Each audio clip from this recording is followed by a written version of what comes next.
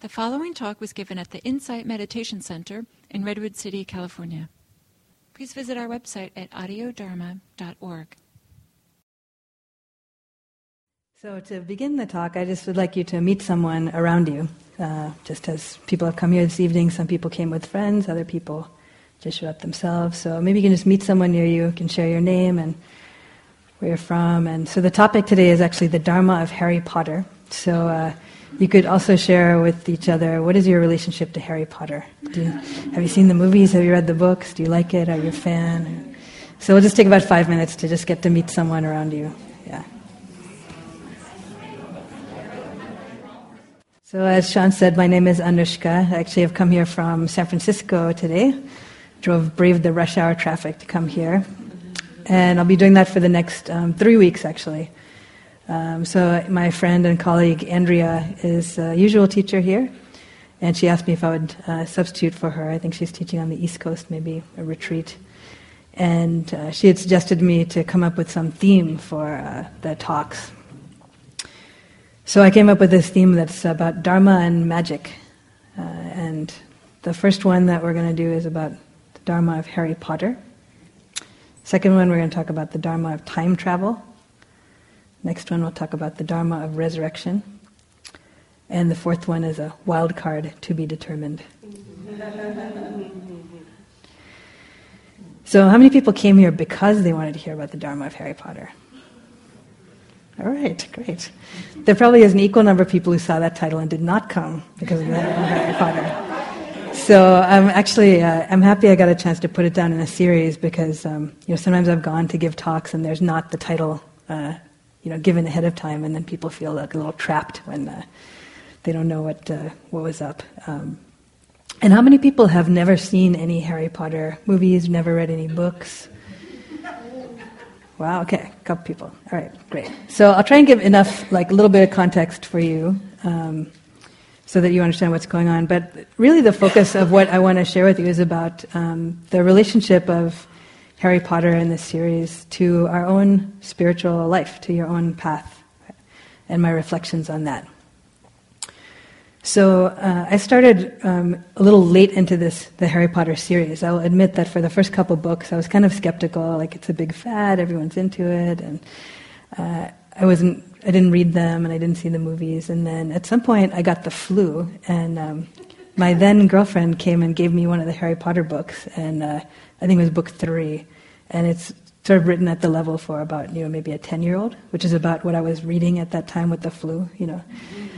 So I read it and I loved it, and then that kicked me off in reading the other ones. And I think the flu lasted for a while because I read the prior books and then I watched the movies and and really got into it. So from that time I was a fan and started to follow the series.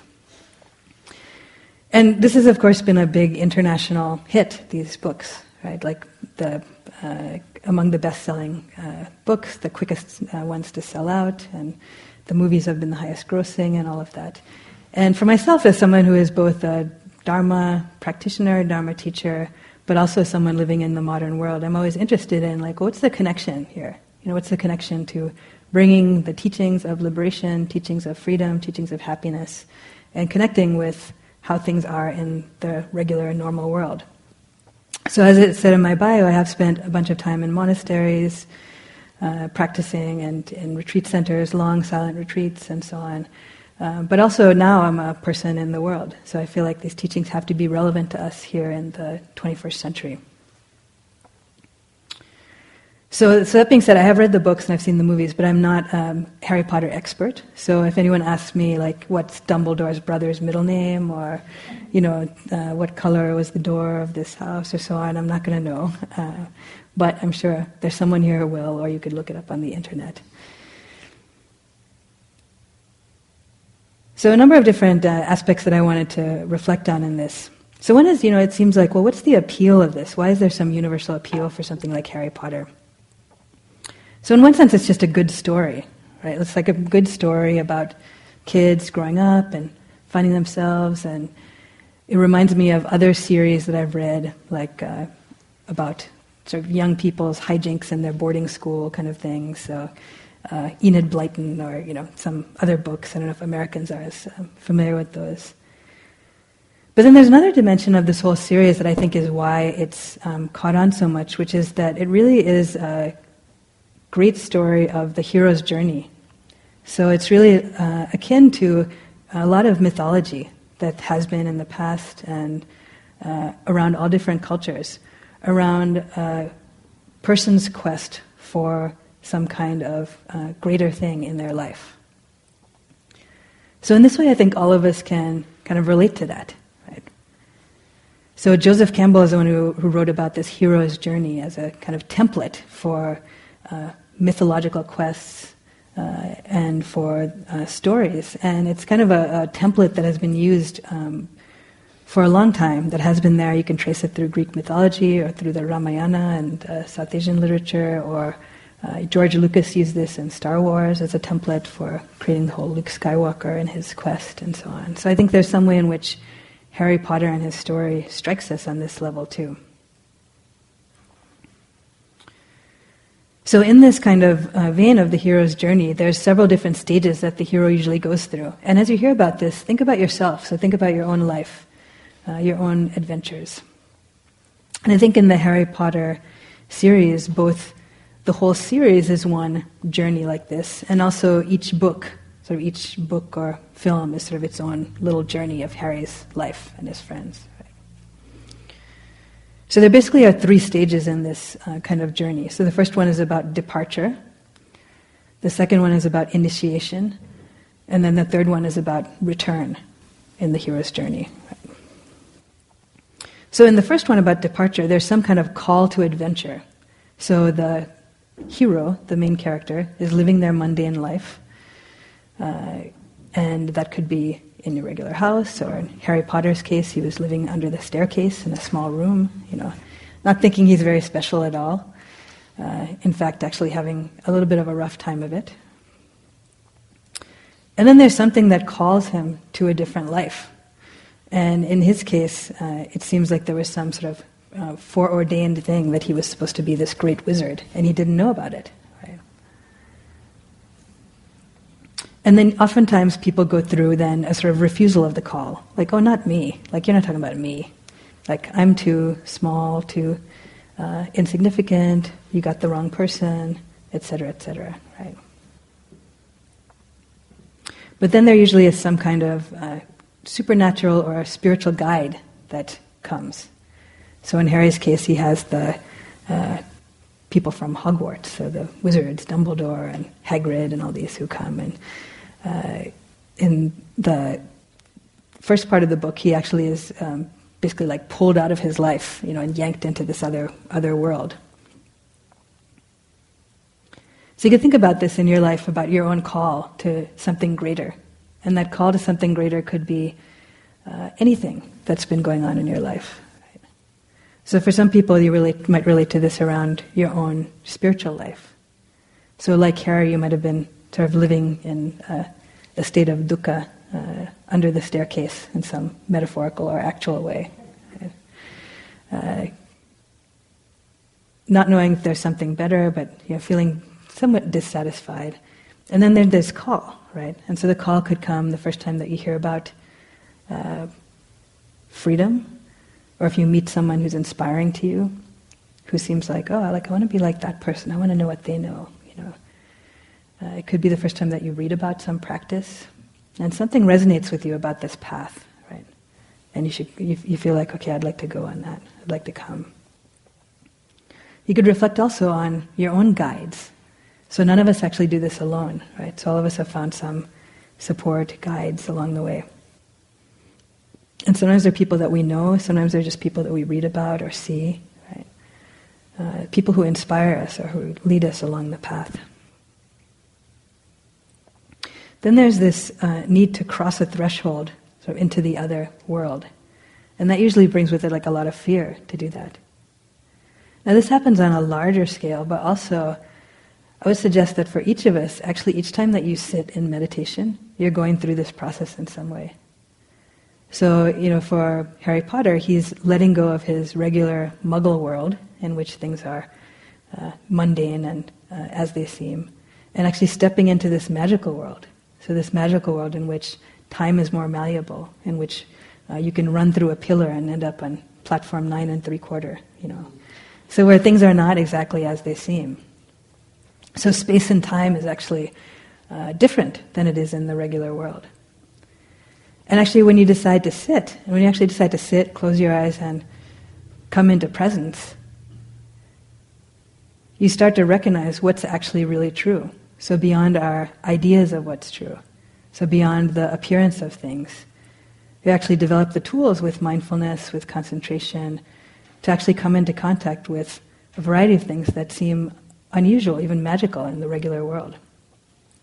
Now, which is real and which is magical is, we could debate about, but you come into contact with something that's different from the usual way that we relate to things, the usual way we relate to time, the usual way we relate to space, and so on.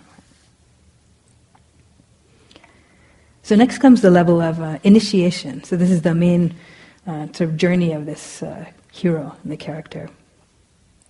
And usually included in this is a series of trials that the character has to go through. So again, this also happens each time that you sit, right? But it also happens in your broader spiritual path of things that seem like obstacles to your progress. Now, it might come as comfort to you to know that in this template of the hero's journey, oftentimes the hero fails at several of these trials. So, in case you feel like that's been your story, then that's very normal, and that's actually part of the process. So usually you get a whole lot of different trials. And even each time that you sit, you get different trials, right? So if you sit and try to become present, even as the instructions were today with the breath, different things come up. So you get distracted by something. Your knee starts to hurt. You start to get itchy or restless. You start to get sleepy. Right? So all of these challenges come up, and then you have to learn to work with them. And actually it's only through our attempt and fail, repeatedly in fact, that we learn and develop strength, develop skills. Right? So Harry definitely has a series of trials along every little bit of the way. There's part during the initiation that also has to do with experiencing of something unconditional, like unconditional love. So contact with something greater than one's own small view of oneself in the world. For Harry, that's like his memory of his mother, his parents. Right? And I'll talk a lot more about this because I think this is one of the main pieces of the story that relates to the Dharma too. It's about this metta, or unconditional love. So usually the hero goes through temptations of stepping back into the mundane world. So it's not just like once you take a step over that threshold, you're like full steam ahead. So again, also this happens to you each time you sit sometimes, right? Oh, maybe I'll go watch TV instead. I'll go back to the mundane world, right? Maybe I'll go get a snack, right? Maybe I'll call someone or do something else, right?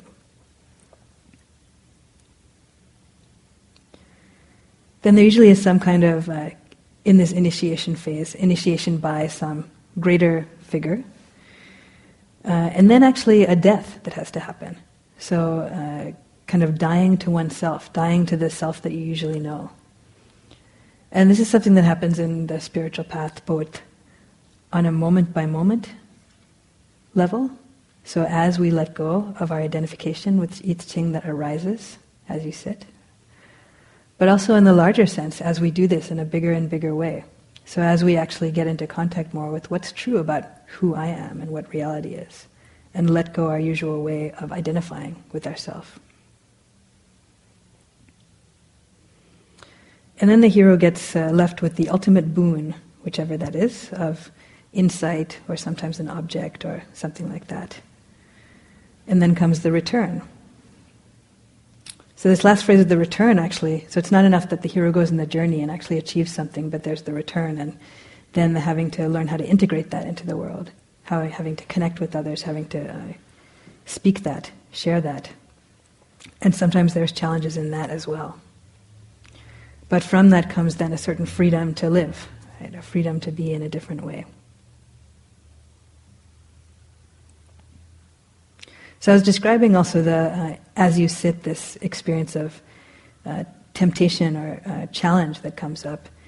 And in the Buddhist teaching, there's also a mythology or a teaching about this Mara, right? So Mara is like the tempter. So as you sit in your quest, stable in your posture, trying to be present with whatever it is that arises, Mara shows up in various forms. So you could say in some ways that Mara is like the Voldemort figure, right? So this is the figure that has all these armies at their disposal. And in the Harry Potter stories, it's like actually the school is under siege by all these armies of different different kinds of creatures and unusual beings. And these are like the armies of Mara. So what the armies of Mara, as we sit, are of sense desire, of fear, of doubt, of hatred, of going to sleep, of fading out, right?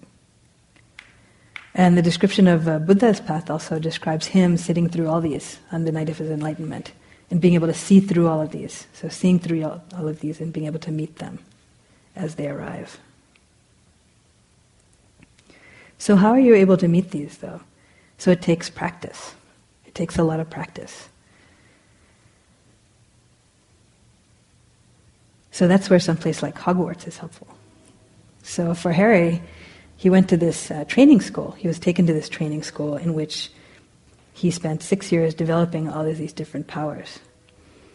And if you look at some of the different spells that he learned, a lot of them require a certain amount of concentration, so collectedness of mind, right? Being able to learn how to collect the powers of the body-mind system and apply them in a certain way.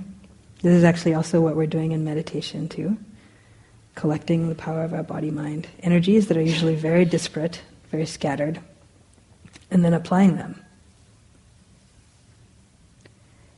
So some examples of that in his world.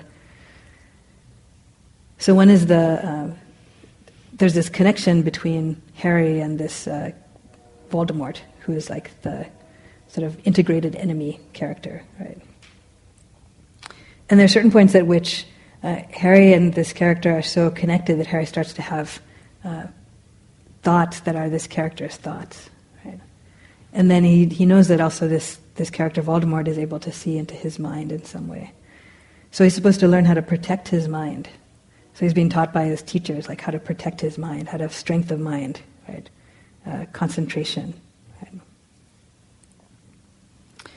One of the main ones also that struck me as similar during the watching the movies and reading the books was this protective spell that he does, which is the Patronus charm. So in this book there are these creatures that are called Dementors, which are like the shadowy figures of Lord Voldemort that bring this sense of like death and coldness. And I think in one of the books, it's either Ron or Harry who says, it's like it's sucking all the happiness out of you, And in the movies they have this figure come up and you can actually see their face being like sucked into this dark, shadowy figure, right? So how do you protect against this is this particular spell, which is a spell of remembering some time in which you were very happy, focusing on that, and then projecting it outwards. Right? So for those of you who are here during the meditation that we did, the last part of the meditation that we did, which was this metta meditation, the practice of loving kindness, is actually basically that. And that spell, if you will, was actually also taught by Buddha as a protection. It was actually a protection for monks and nuns who at the time were going to meditate in the forest and were spooked by something or someones in the forest and came running back to him, and he taught them this spell, if you will. So this practice of loving kindness, of cultivating this pure-heartedness, being able to focus that and project it outwards. So it's the power both of the concentration and of the purity of heart that's important there. And for me, actually, that's also one that I use. So I've actually developed that practice for many years, and I use that when I'm scared. or I use that when I'm in a situation where I feel like I need protection. Or even if I'm somewhere, I'm walking down a street and I'm feeling like things are a little bit iffy, I start doing that practice. And it both brings stillness and strength to my own heart, but also I believe that there is some sense of protectiveness that gives outwardly too. But you can experiment with that in your life and see. Right?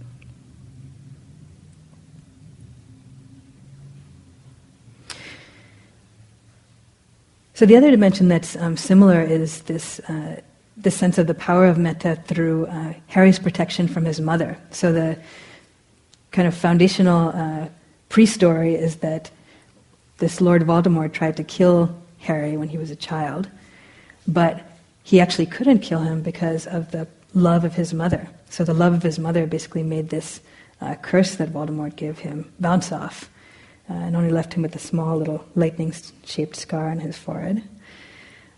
But it was the intense love of his mom, the unconditional love, that was actually protective to him. And Harry actually taps back into this during many different times of the story. And this is actually sort of what separates him from this Voldemort character. So at different times in the story, in Harry's trials and tribulations, he actually does start to get angrier. He starts to hate someone. So someone who has killed his friend, or Harry's a very loyal person, so particularly when something has happened like that, right? And there are many times when he's about to do something that would be basically what Voldemort would have done, of casting this killing curse, or taking revenge in some intense way. And you can see at that moment he's in this struggle. He's really in this struggle of what to do, right? But always he actually lets it go. Like he can't do it. He can't actually kill in that way. And his mentor, one of his many mentors, Sirius, his godfather, also tells him at some point when he's having a lot of doubt about himself and he's getting more and more angry memories and feelings from this connection with Voldemort. I feel like something's wrong. I feel like I'm a bad person. All this is playing out in me. I just feel like angry all the time. So his mentor says, Harry, you're not a bad person. You're a good person who had bad things happen to them. And it's not just that the world is separated into good and bad. We all have good and bad within us. What makes us who we are is the power that we have to choose our actions. That's what makes us who we really are. So this is an important piece of understanding along our spiritual path too. Right? So as we develop awareness, as we start to see our own mind-heart system, as we start to pay attention, and we see, like, we're a mixed bag, right? Like, for most of us, our intentions are really a mixed bag. So sometimes very wholesome, generosity, compassion, kindness, courage, wisdom, and sometimes less noble, right? So sometimes there's jealousy, anger, revenge, fear, hatred. So it's good to recognize those things. It's really important to recognize all those things and not actually just pretend that you're all one thing. So the job of the hero is not to pretend to be all good. It's to have the courage to actually face all of these things that arise. And then as you see them coming up, your choice is, which one do I want to act on? Right? Which one do I want to use to catapult me into action? Which ones do I want to speak from? And that's actually what builds the character that we have. And in terms of karma, teachings of karma, that which arises within our heart and our mind, that's not actually under our control in the moment. But what we do with that, if we're able to recognize that, that's where we're able to plant the seeds in the moment for the future, for the next moment, for the next thing to happen. So just like Harry, he found himself, he had taken birth, and here he finds himself like living under the stairways and in this family, and he finds he has these different powers, and he can talk to snakes, and all kinds of things. We all find ourselves born into a certain family, sort of with certain abilities, with certain advantages, with certain disadvantages. And for all of us, our path is to recognize our own strength. So both recognize our strength in terms of the relativity of our strengths and talents and what we can offer in the world, but also in a broader sense to recognize this potential for all of us to awaken. So this potential for all of us to access this kind of purity of heart, to plant these seeds, to develop along this way. So everybody in this room who is here has had for some reason has shown up here today, right? So you've had some karma has propelled you here, so that you get to hear about this and have been hearing about this, or maybe for the first time, right? But that's already your call, right? So already your call is here, your call for your journey. I also want to emphasize this piece about integrity. So I talked about how Harry was not able to actually kill, and he recognized this is the difference between me and Voldemort. It's like I have love, I have friendship, I have connection, I have something worth fighting for. I have something that I want to protect. And he knew that from his mom and from his friends and from his teachers. He had that kind of connection. So this sense of integrity is also a real protection for us. And in the Buddhist teachings, it's articulated as sila, or as the precepts. And with the precepts, it's like if we're actually an enlightened being, we naturally will act in accordance with these precepts. So if we're actually aligned with the way things are, if we actually have an awareness about our interconnection, we won't kill other beings. Right? We won't take things that are not freely offered. We won't harm others or ourselves with our sexuality, sexual energy. Right? We won't speak false because we're aligned with the truth. And also we will tend towards this kind of clarity, so we'll avoid taking in things that will damage that, such that we will do any of the other things that we'll regret. So this quality of wholesomeness, of integrity, is also an important piece of this hero's journey. And this is true in so many of the journeys of heroes in many different contexts.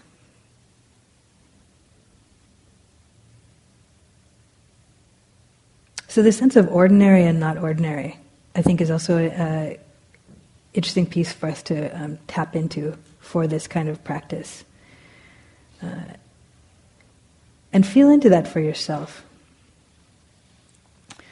That includes recognition of who you are and the complexity of who you are. That includes seeing that which we have visual sense of and which we experience energetic are two different things. That includes also recognizing that there's actually this immense power at our disposal if we understand how to cultivate that and how to use that.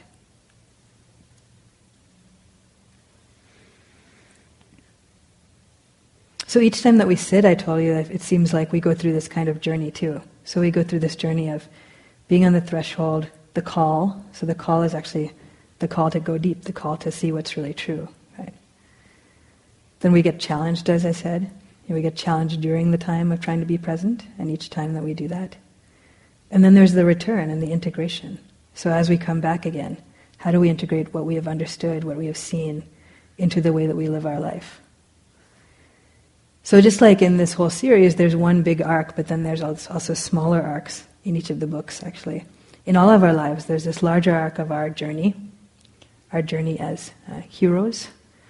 And there's many smaller arcs as it happens like this. And I think it's helpful to reflect on this, not in some sense of becoming overly grandiose or like arrogant about your life, like, I'm the savior and nobody else is, right? Because actually all of us are in some way. All of us are heroes on that journey. Right? But actually to inspire you, so to inspire you as you go through this. You're part of this template of this journey that has been human beings seeking this kind of freedom for generations, for hundreds of years, even thousands of years, so across space and across time. And to be inspired also about the choice that we have in that. So the choice that we have of seeing what's there and being able to work with that. Being able to sink deeper into this sense of interdependence, of connection with others, and acting from that.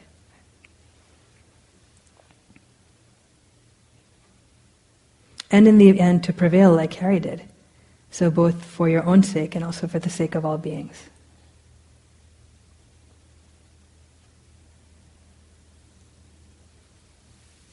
So I'll stop there with my reflections on this, because I know we have some fans out here who I'm sure have your own reflections or questions that you want to share too. So let's see if anyone has any thoughts that you want to share, either questions about this or your own reflections as you've seen these movies, read these books about the Dharma of Harry Potter.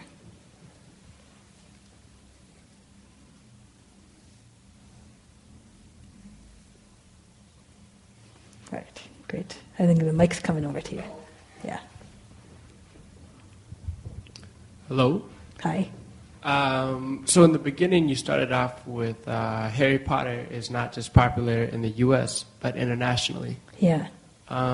Could you explain or just extrapolate on how, like this hero's journey fits internationally? Yeah.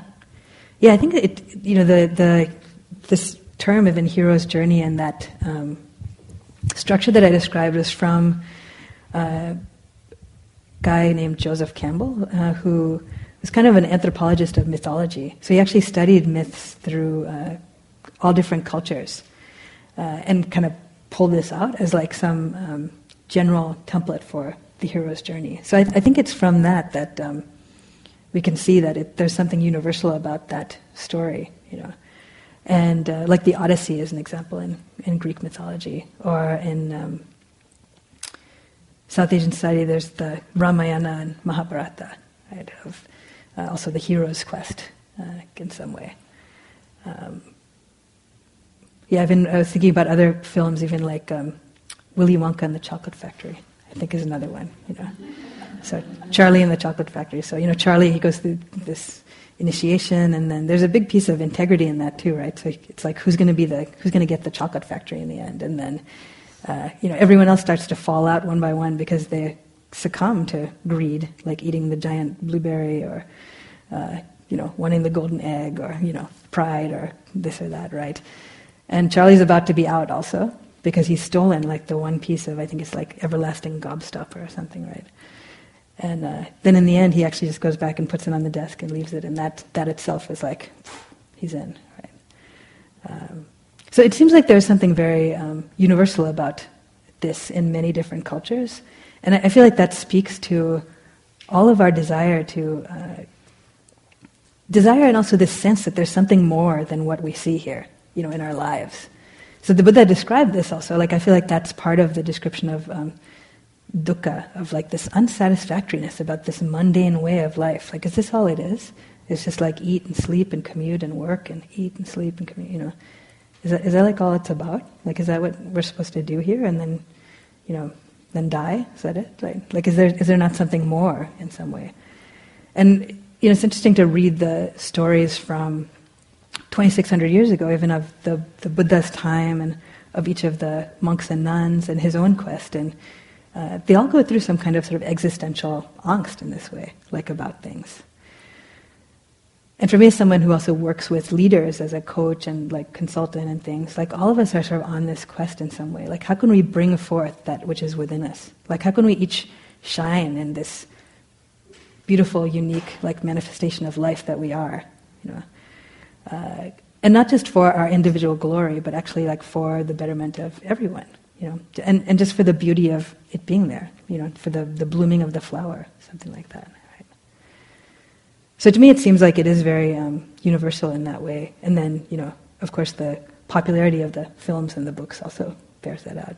So I was actually in Japan when the last movie came out, or the second to the last movie came out in like October, November. And it was all over in Tokyo, and it was very popular there, it seems like. So, yeah. Have you had any experience with that, or you're just curious about it? I was in Brussels this last year. Uh-huh. I was speaking to friends about Harry Potter. I go, oh man, that's pretty cool. Yeah, there's something kind of universal. And the interesting thing, too, is I feel like, even in watching the movies and things, it's not even Harry himself who's like the most likable character. It's just kind of like the whole world and the whole configuration of things. And I think this whole kind of hero's journey that he's on that's very inspiring, right?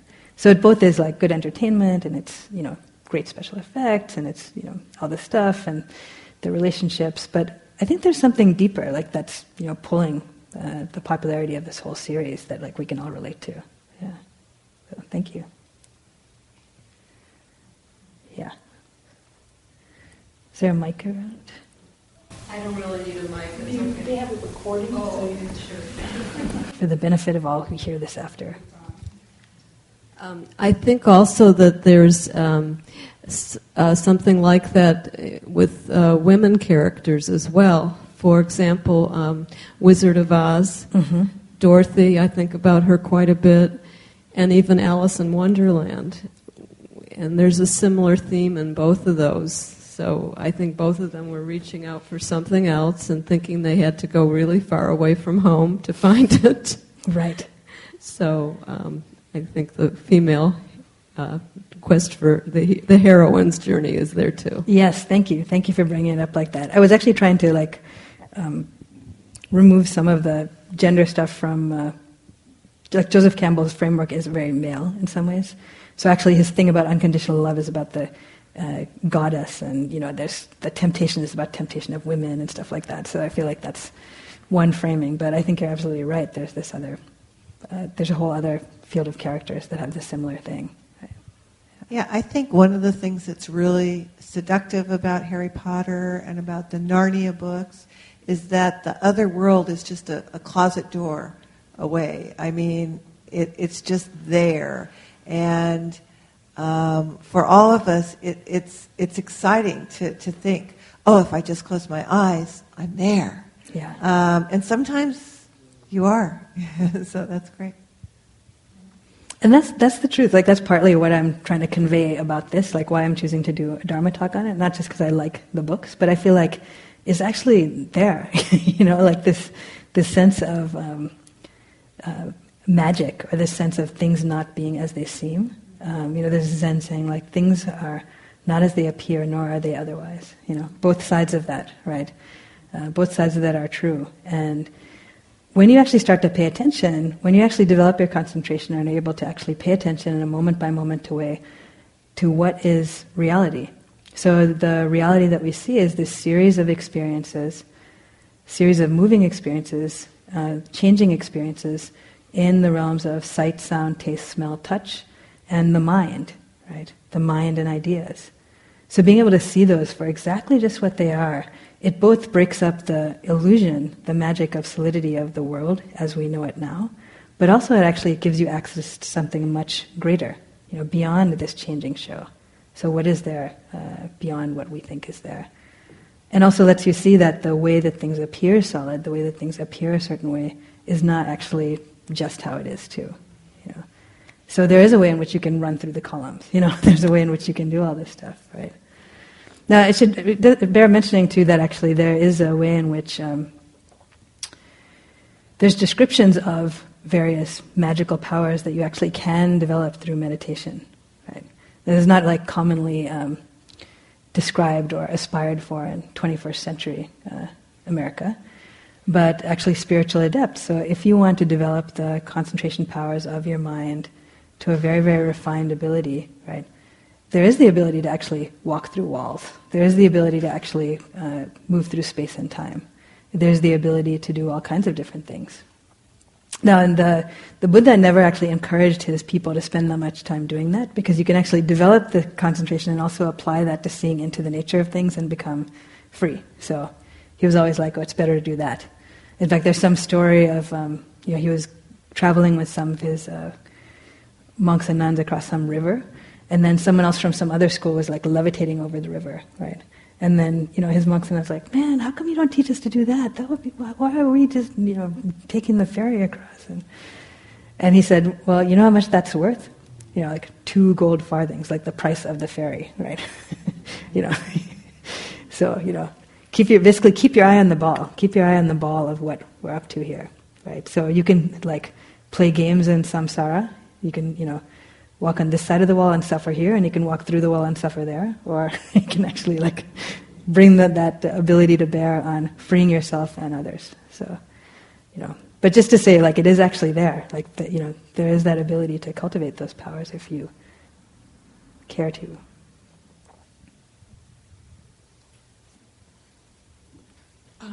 What I would take note of too is that the hero, such as Harry Potter, when he is successful in his journey, and he brings not only his friends, but he saves Hogwarts. He brings, so many people with him in his own success.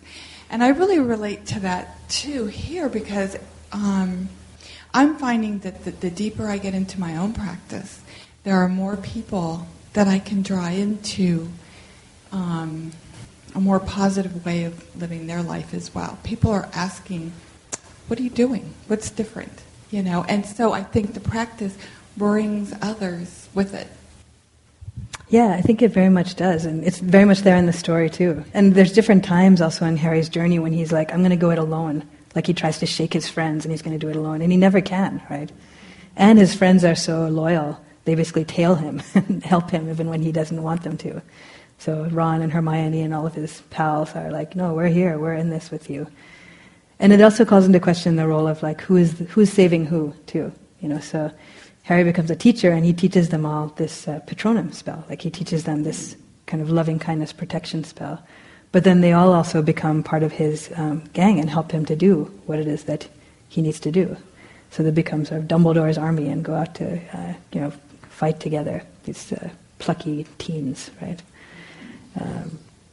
So it's very beautiful in that way, and it's also that sense of sangha, that sense of community, right, coming together.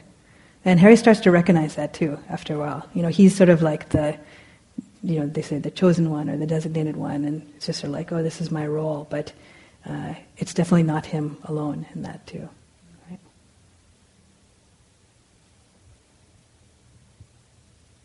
Anyone else? Sorry, I have so many questions. So my question is in relation to the call. So I work with children and teenagers who have diabetes, and it's different for everybody. And so some get it where, okay, I have to do this and that to control my blood sugars. Others don't. And I think the common thing is they have come to some relation and they realize that they have some call, and some don't have some call. So can a call be caused? Is it natural? Can you describe more about this call? Yeah, that's a really good question, and particularly with something like that, right?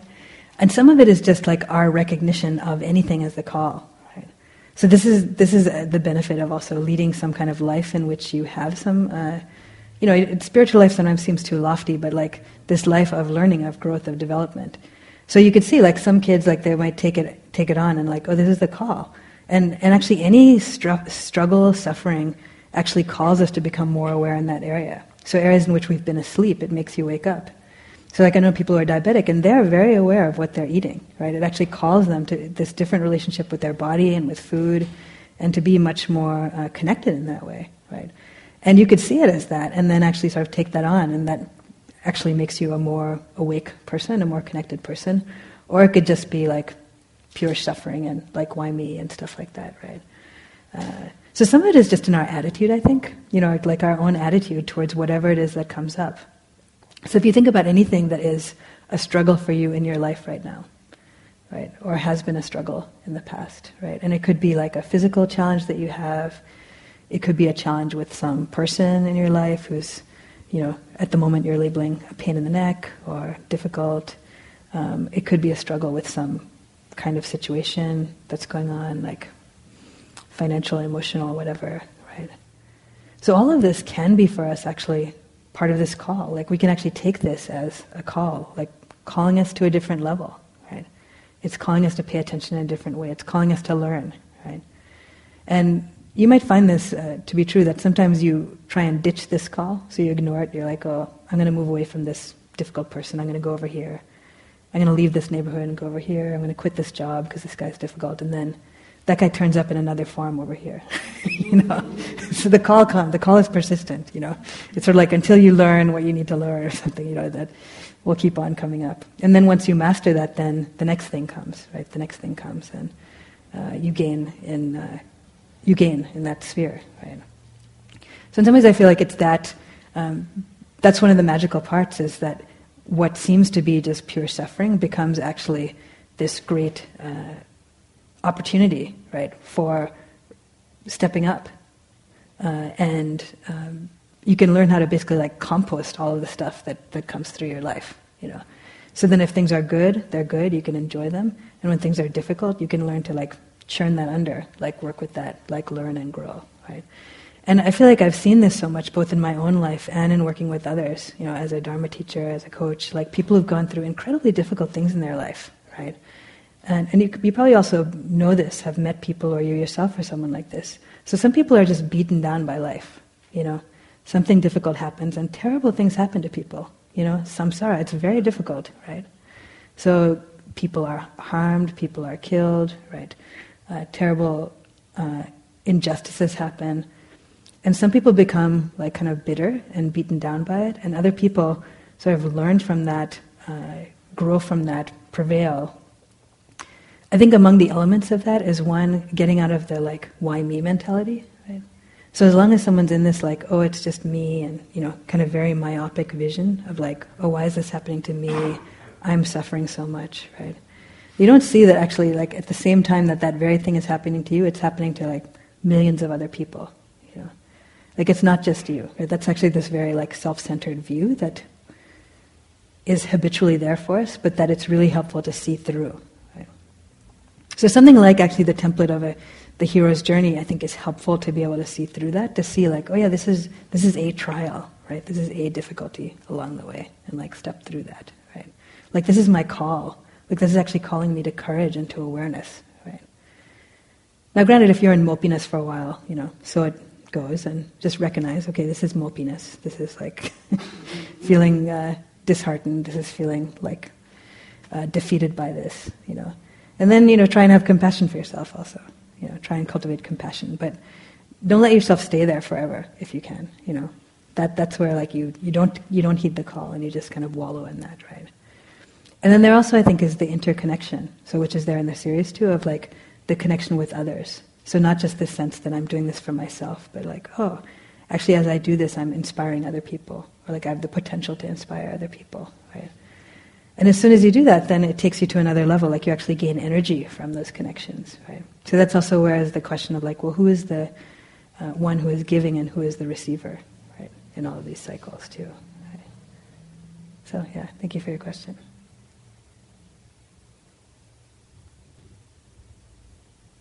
So we're actually coming to the end of our time here. So I want to give you a little reflection to do for yourself on your hero's journey.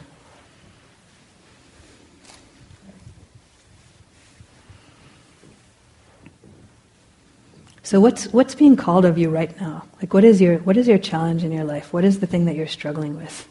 It could be in your practice, in your life. What is this area that's some kind of edge for you?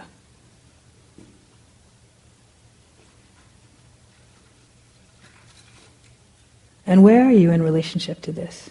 So what's that like for you right now?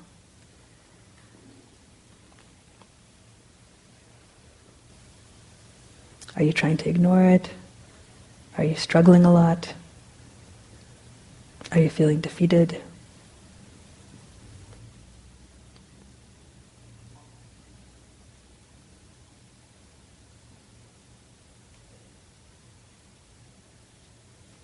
And what's a way that you can work with this differently? So what's a way in which this dukkha, this challenge, this difficulty can become part of your path?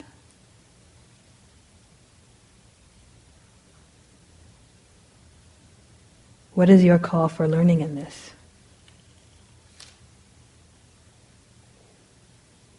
Who are your guides who can inspire you?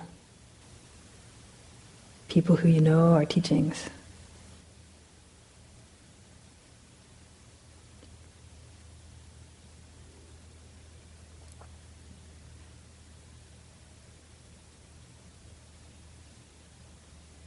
And then can you also, like Harry, resolve to do your best to heed that call? So to step over the threshold, to meet that challenge, to venture into that unknown. So knowing that you have at your disposal these powers of metta, of loving kindness, of your own integrity and goodness, and of your community, your friends, your loved ones, and of all those who have been on the hero's journey in the past and in the future. So you're part of that fellowship, that brotherhood and sisterhood. Every single one of us.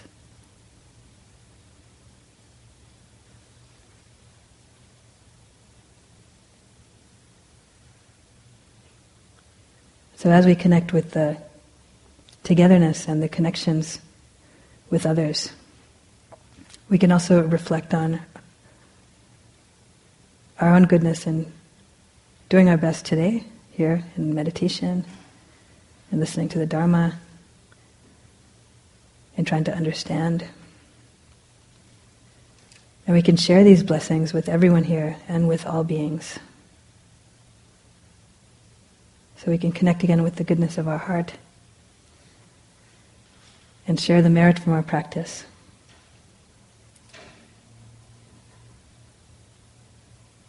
May all beings be peaceful and happy.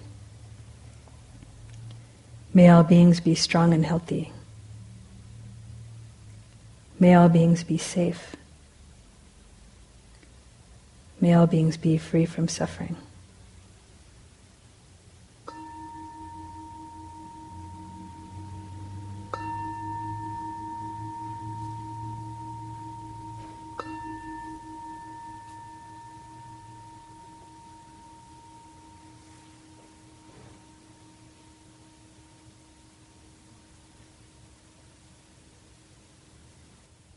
So thank you so much for your attention and engagement today. And I ask you also to support me on my journey too. So I appreciate your donations that you make as I embark on the unusual path of Dharma teaching here in the 21st century. And I'll stick around also if anyone has any questions or something that they didn't feel like they could say in the group also, we can talk a little bit too. So thank you.